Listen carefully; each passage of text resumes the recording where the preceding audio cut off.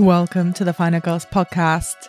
We might be in the middle of a hiatus right now, but there is a ton of good horror films coming out and we're going to talk about them. I'm Anna Pokutska. I'm the co-founder of the Final Girls and your podcast host. Sometimes I get very lucky and I get the chance to talk with the filmmakers behind some of the horror movies that are currently hitting cinemas or streaming. And in this episode, you're about to listen to my chat with Halina Reijn, the director of Bodies, Bodies, Bodies, the new film from the hyper cool studio A24 that's just landed in UK cinemas this week. Now, this is one of the most hyped up horror films or horror adjacent films that's coming out this year. I greatly enjoyed it, and you can listen to a full review of it now over on our Patreon feed at patreon.com/thefinalgirls. But this chat with Halina, for anyone who needs to be convinced to go watch Bodies, Bodies, Bodies, is for the most part spoiler free. There is a bit of chatter about the ending towards the end of our conversation, but I will leave the exact timestamp when that happens in the notes, and there will be a little, let's say, musical break between the non-spoiler conversation and the talk about the ending, because Bodies, Bodies, Bodies is essentially as much a horror film as it is a whodunit. It is like a very entertaining blend of a teen slasher and a millennial whodunit. I loved talking to Halina. And weirdly enough, we mentioned at the start of our conversation when we first met a few years ago at the London Film Festival doing another on-stage panel, which I believe is available somewhere online. It's about intimacy coordinators, and it was around the release of Halina's first feature film, Instinct, which is, for anyone curious about her work after this conversation, is a completely, radically different vibe from Bodies, Bodies, Bodies. So it was so deeply impressive to see her move in this direction, and we met up in person in Soho to talk about her new film. And as she was years ago, she was a delight this time round. I really hope you enjoy this conversation. Bodies, Bodies, Bodies has just hit UK cinema, so you'll be able to catch it everywhere. You can find me and my other thoughts about the film over on Twitter at AnnaBDemented. And with all of that said, please enjoy my conversation with Halina Reijn. So, Halina, it's very lovely to see you again. And congratulations sincerely on the film. It made me laugh out loud several times. So I really wanted to start off by asking you about the origin story of Bodies, Bodies, Bodies. How did you come involved as the director of it? Sorry. So it's actually very appropriate because it is, you and I met on the London Film Festival when my first film Instinct was at the festival, and A24 saw the film there, and then we started a conversation, and then they said, listen, we have this script, and they actually already had it for some time, and it was written by this woman called Kristen Rupinian, who wrote this very famous story, Cat Person, that I loved, by the way, that went viral. And then she wrote this script about, based on her friends playing this game, Mafia or Murder or Werewolf, or in our case, Bodies, Bodies, Bodies. And so it had the game, but it all took place in the snow. It had a very different ending, if you know what I'm talking about. So what appealed to me was basically the game, because I used to play that with my friends and it would always go wrong and it was horrible. Every time I was the Emma, I was always like, please no, let's not play it. Like, I was going to ask you if you had Emma. ever played the game, because it's such an international thing, like the kind of Murder in the Dark type game. I know. It's and in Amsterdam it became so big that there were huge competitions between groups. But I had a very, like, my friend group was for a period of time like a commune. Like we were actually almost living together. Nobody had kids. Everybody was single. We had dinner every night. That kind of friend group. And then this game was there a lot, and it always really just stressed me out. And so that concept, that premise of taking this game and then talking about psychological warfare and group behavior, and then I pitched it back to them. I was like, well, I would change the whole thing. I would, especially the ending, and the ending is sort of the key into it for me, because the ending makes it about human behavior, human nature, more than makes it about a monster or a haunted house or a ghost or a serial killer. I'm not so interested in that. So then I pitched to them the whole Lord of the Flies meets Mean Girls pitch, and they were really into that. And then we asked a playwright. She's called Sarah DeLapp, and she's very young, because of course I'm 46. So if you want to make a film about 20-something-year-olds, you better get a collaborator that actually is in that like age group. And so we started to recreate the script, and we had so much fun with it. And then we decided it shouldn't take place in the snow, and all of everything basically changed. And was the fact that it was, aside from the human behavior aspect of it all, was the fact that it was all taking part in one night in one location, was that an attractive proposition for you as a director? Or was that a challenge, or was it both? No, it was very attractive to me that it was one location, because that reminds me of the theater. And also my first film, Instinct, has very limited locations.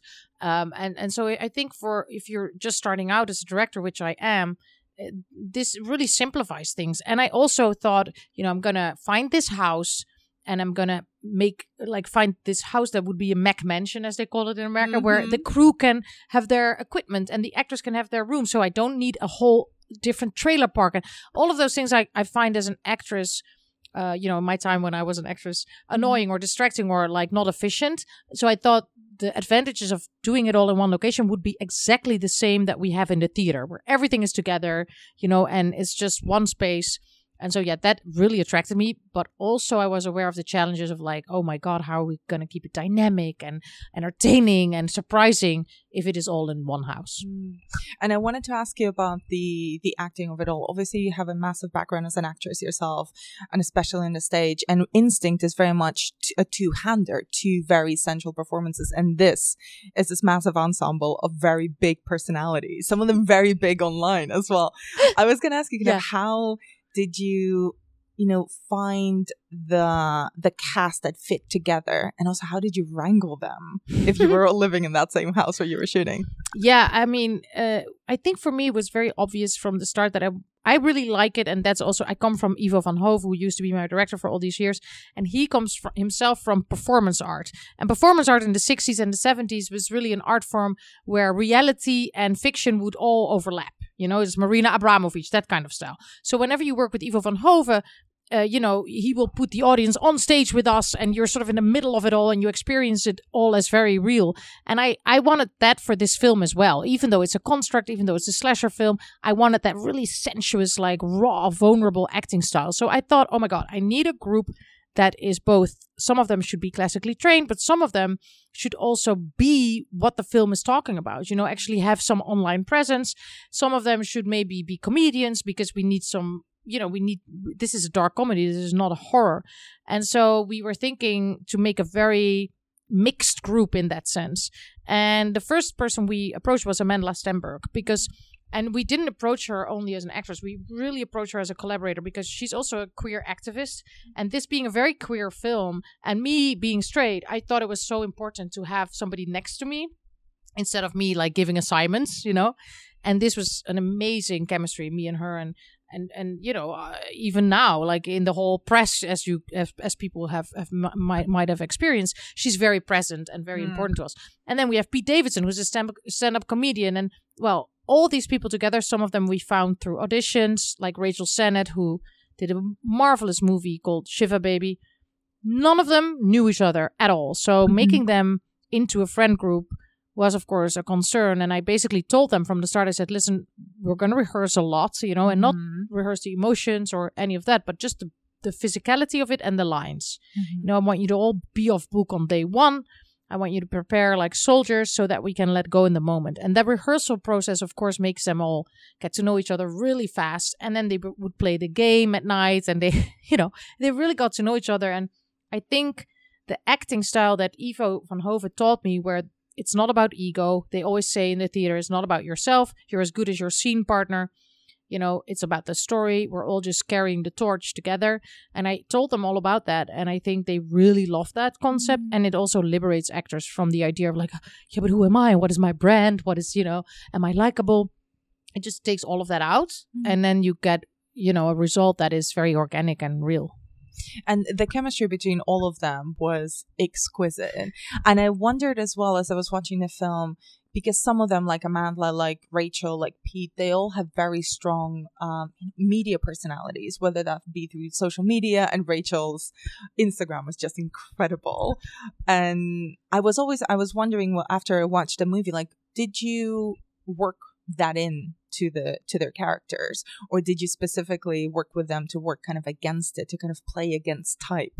I do think that my approach of acting is maybe against this time a little bit. It's almost, it can maybe feel even a little bit like dated for people, because, you know, when you work with Ivo, you literally, if he leaves you in a certain way in a rehearsal day, the next morning you're going to stand there with your costume, your prop in the hand where he left you. You know, you better make sure you have your mic on.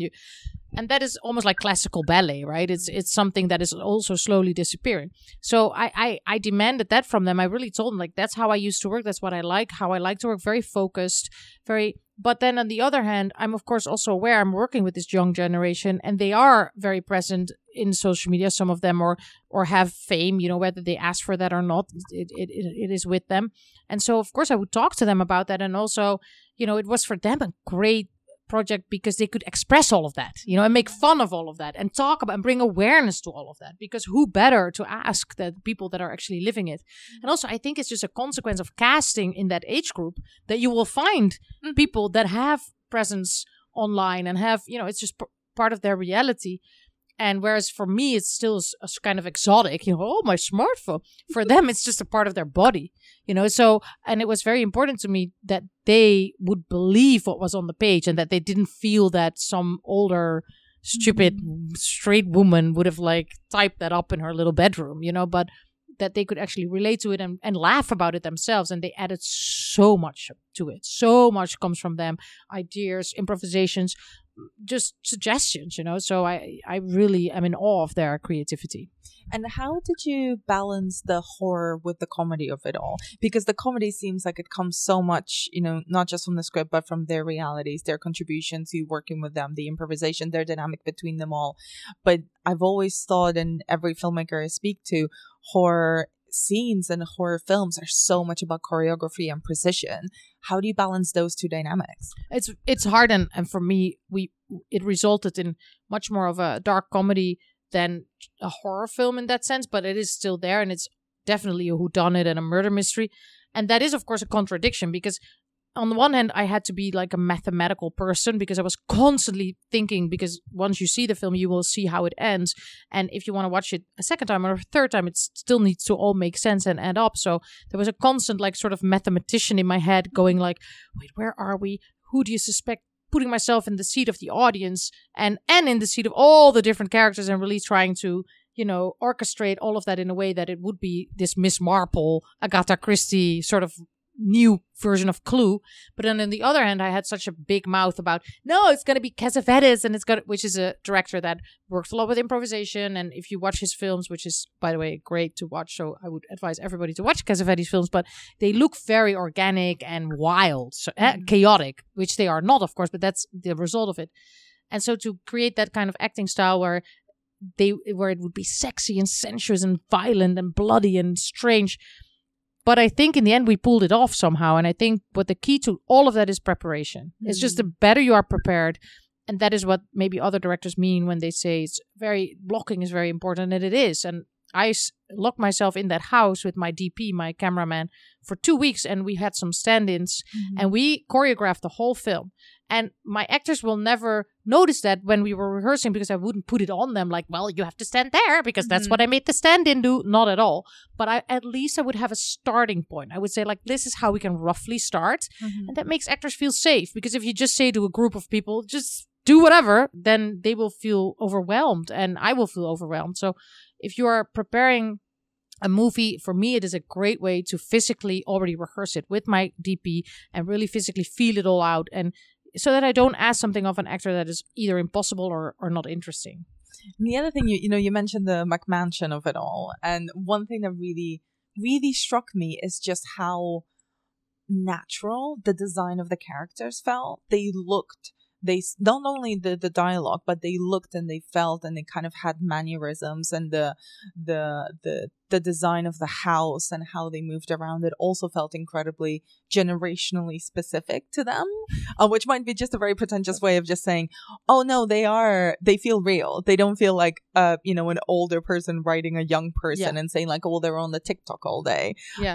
How did you approach, and especially not being American, how did you approach kind of the design of these, essentially the world of very rich, very entitled 20-somethings in the States? I do think that having Sarah DeLapp, the playwright who was young, with me during the development of the script was extremely important. She comes from a very elite school. She did Yale, I think, so she had a lot of inspiration there.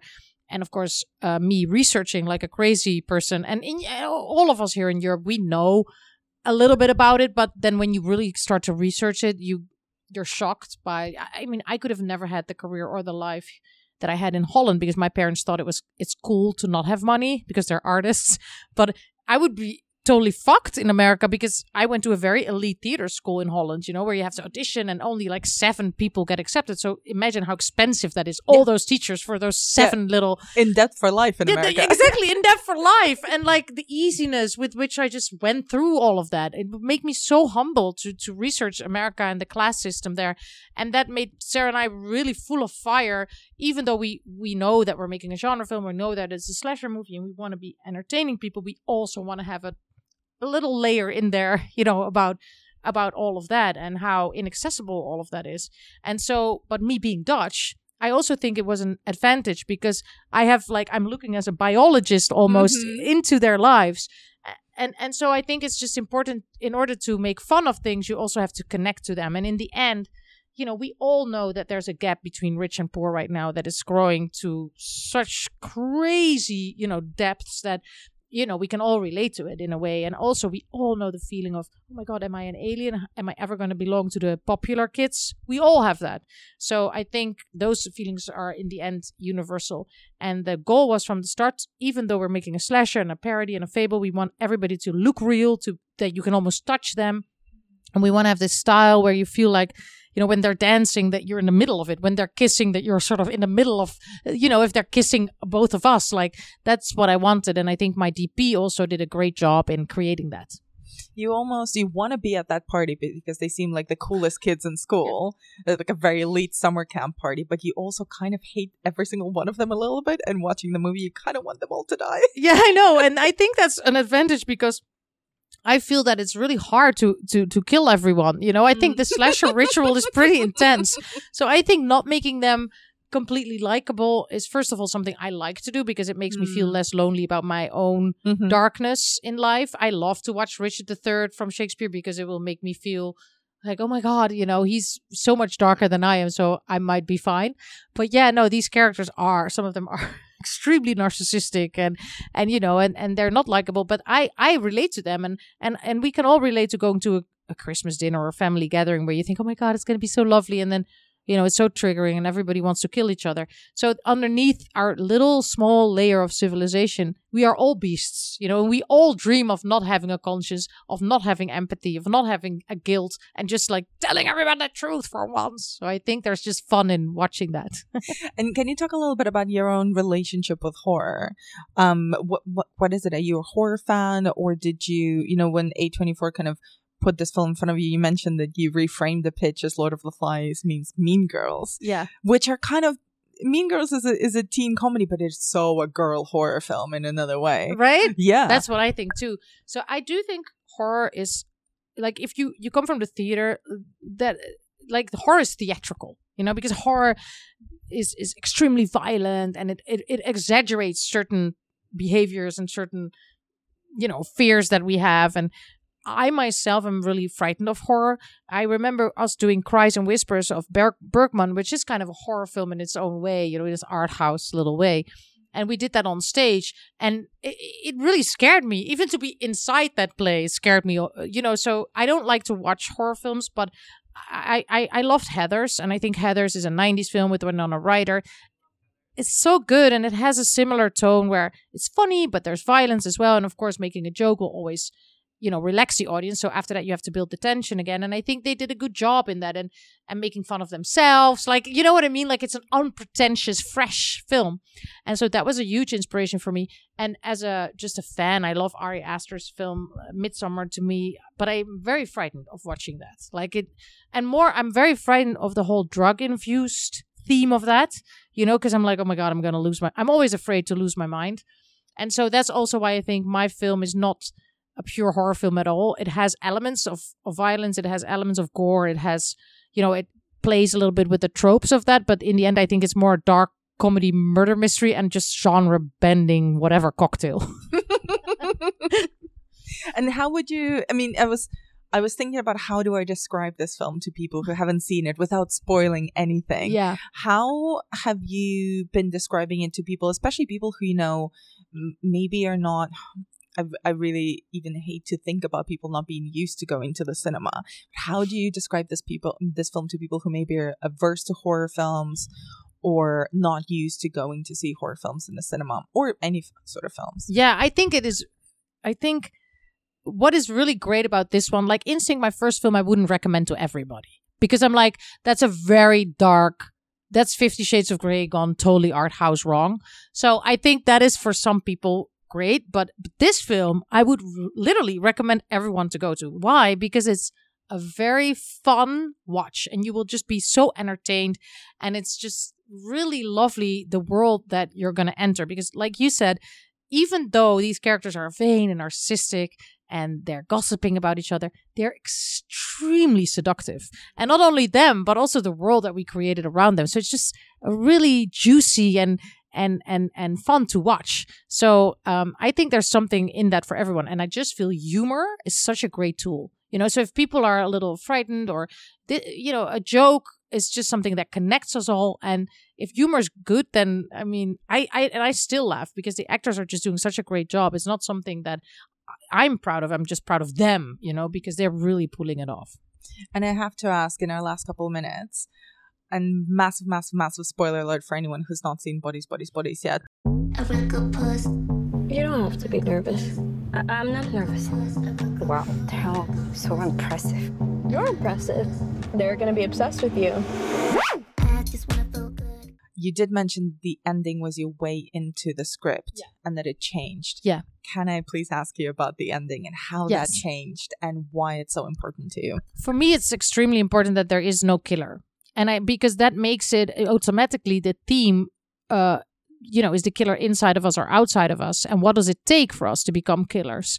That the ending being what it is will create that theme for the whole film. And also it makes it then about human behavior and not about a ghost, a killer, or somebody with a revenge motive. No, it's only about group behavior. It's only about group hysteria, and it's only about our reaction to something that turns out to be nothing. And then the ending itself, me and Sarah had so much fun, and she was such a genius also in creating this, because the whole idea of the TikTok death, which is actually tragic because it actually exists. It exists? There are multiple examples of people doing challenges or whatever they're doing that, they eat these things that you're supposed to do the laundry with. Or, if you start to Google it, this is a whole world that is insane. And then for us, with the, we're spoiling anyway. So with the champagne bottle, of course, first the most, impressive man who at that point we think is in the army, who's so tall, he does that. And then in the end, Pete Davidson's character also trying to do that and failing. To me, that's just a funny way of saying something about male toxic behavior, and also about vanity, and competition between men and all of us, to be like online, we want to be this and that, and like we're filming it, and in the midst of that we kill ourselves, and then the whole film is just a reaction to that. And to me, that's so Chekhov-like, because we're going to Moscow. The three sisters say this 4 hours long, and then at the end they're like, oh no, we're staying home. And I think that hedonistic, so human, banal ending, I just think it's fun. And it's also saying, life is absurd. Life is completely absurd. Just this very, very simple solution to a problem you've spent, even as an audience member, 90 minutes trying to figure out, trying to cross off people who could potentially be the killer, and everyone having their different motives, and judging everyone in their own way for that to be the reveal was absolutely hilarious. Yeah, and I hope people take it in a good way and not feeling like, I'm like slapping them in the face or something, because I really feel that, it's just interesting because it's discussion provoking, and it of course it has played with certain expectations, and it has played with how we are conditioned to watch certain murder mystery films, but in the end I just think it's an ending that that just scratches a little bit on our brain and says like, did you really stop and reflect? And it really invites a rewatch as well. I know. Because the minute it really does. So smart. It really makes you want to watch the film again and be like, wait, what? No. Yeah. Right. Halina, thank you so much. This was it's been so a joy. fun. I really love doing this. Thank you so much for having me. It's been a joy and really lovely to see you again. And Yes. really hope this film goes gangbusters so we get to see more of your films. Me too. Thank you so much. Thank you.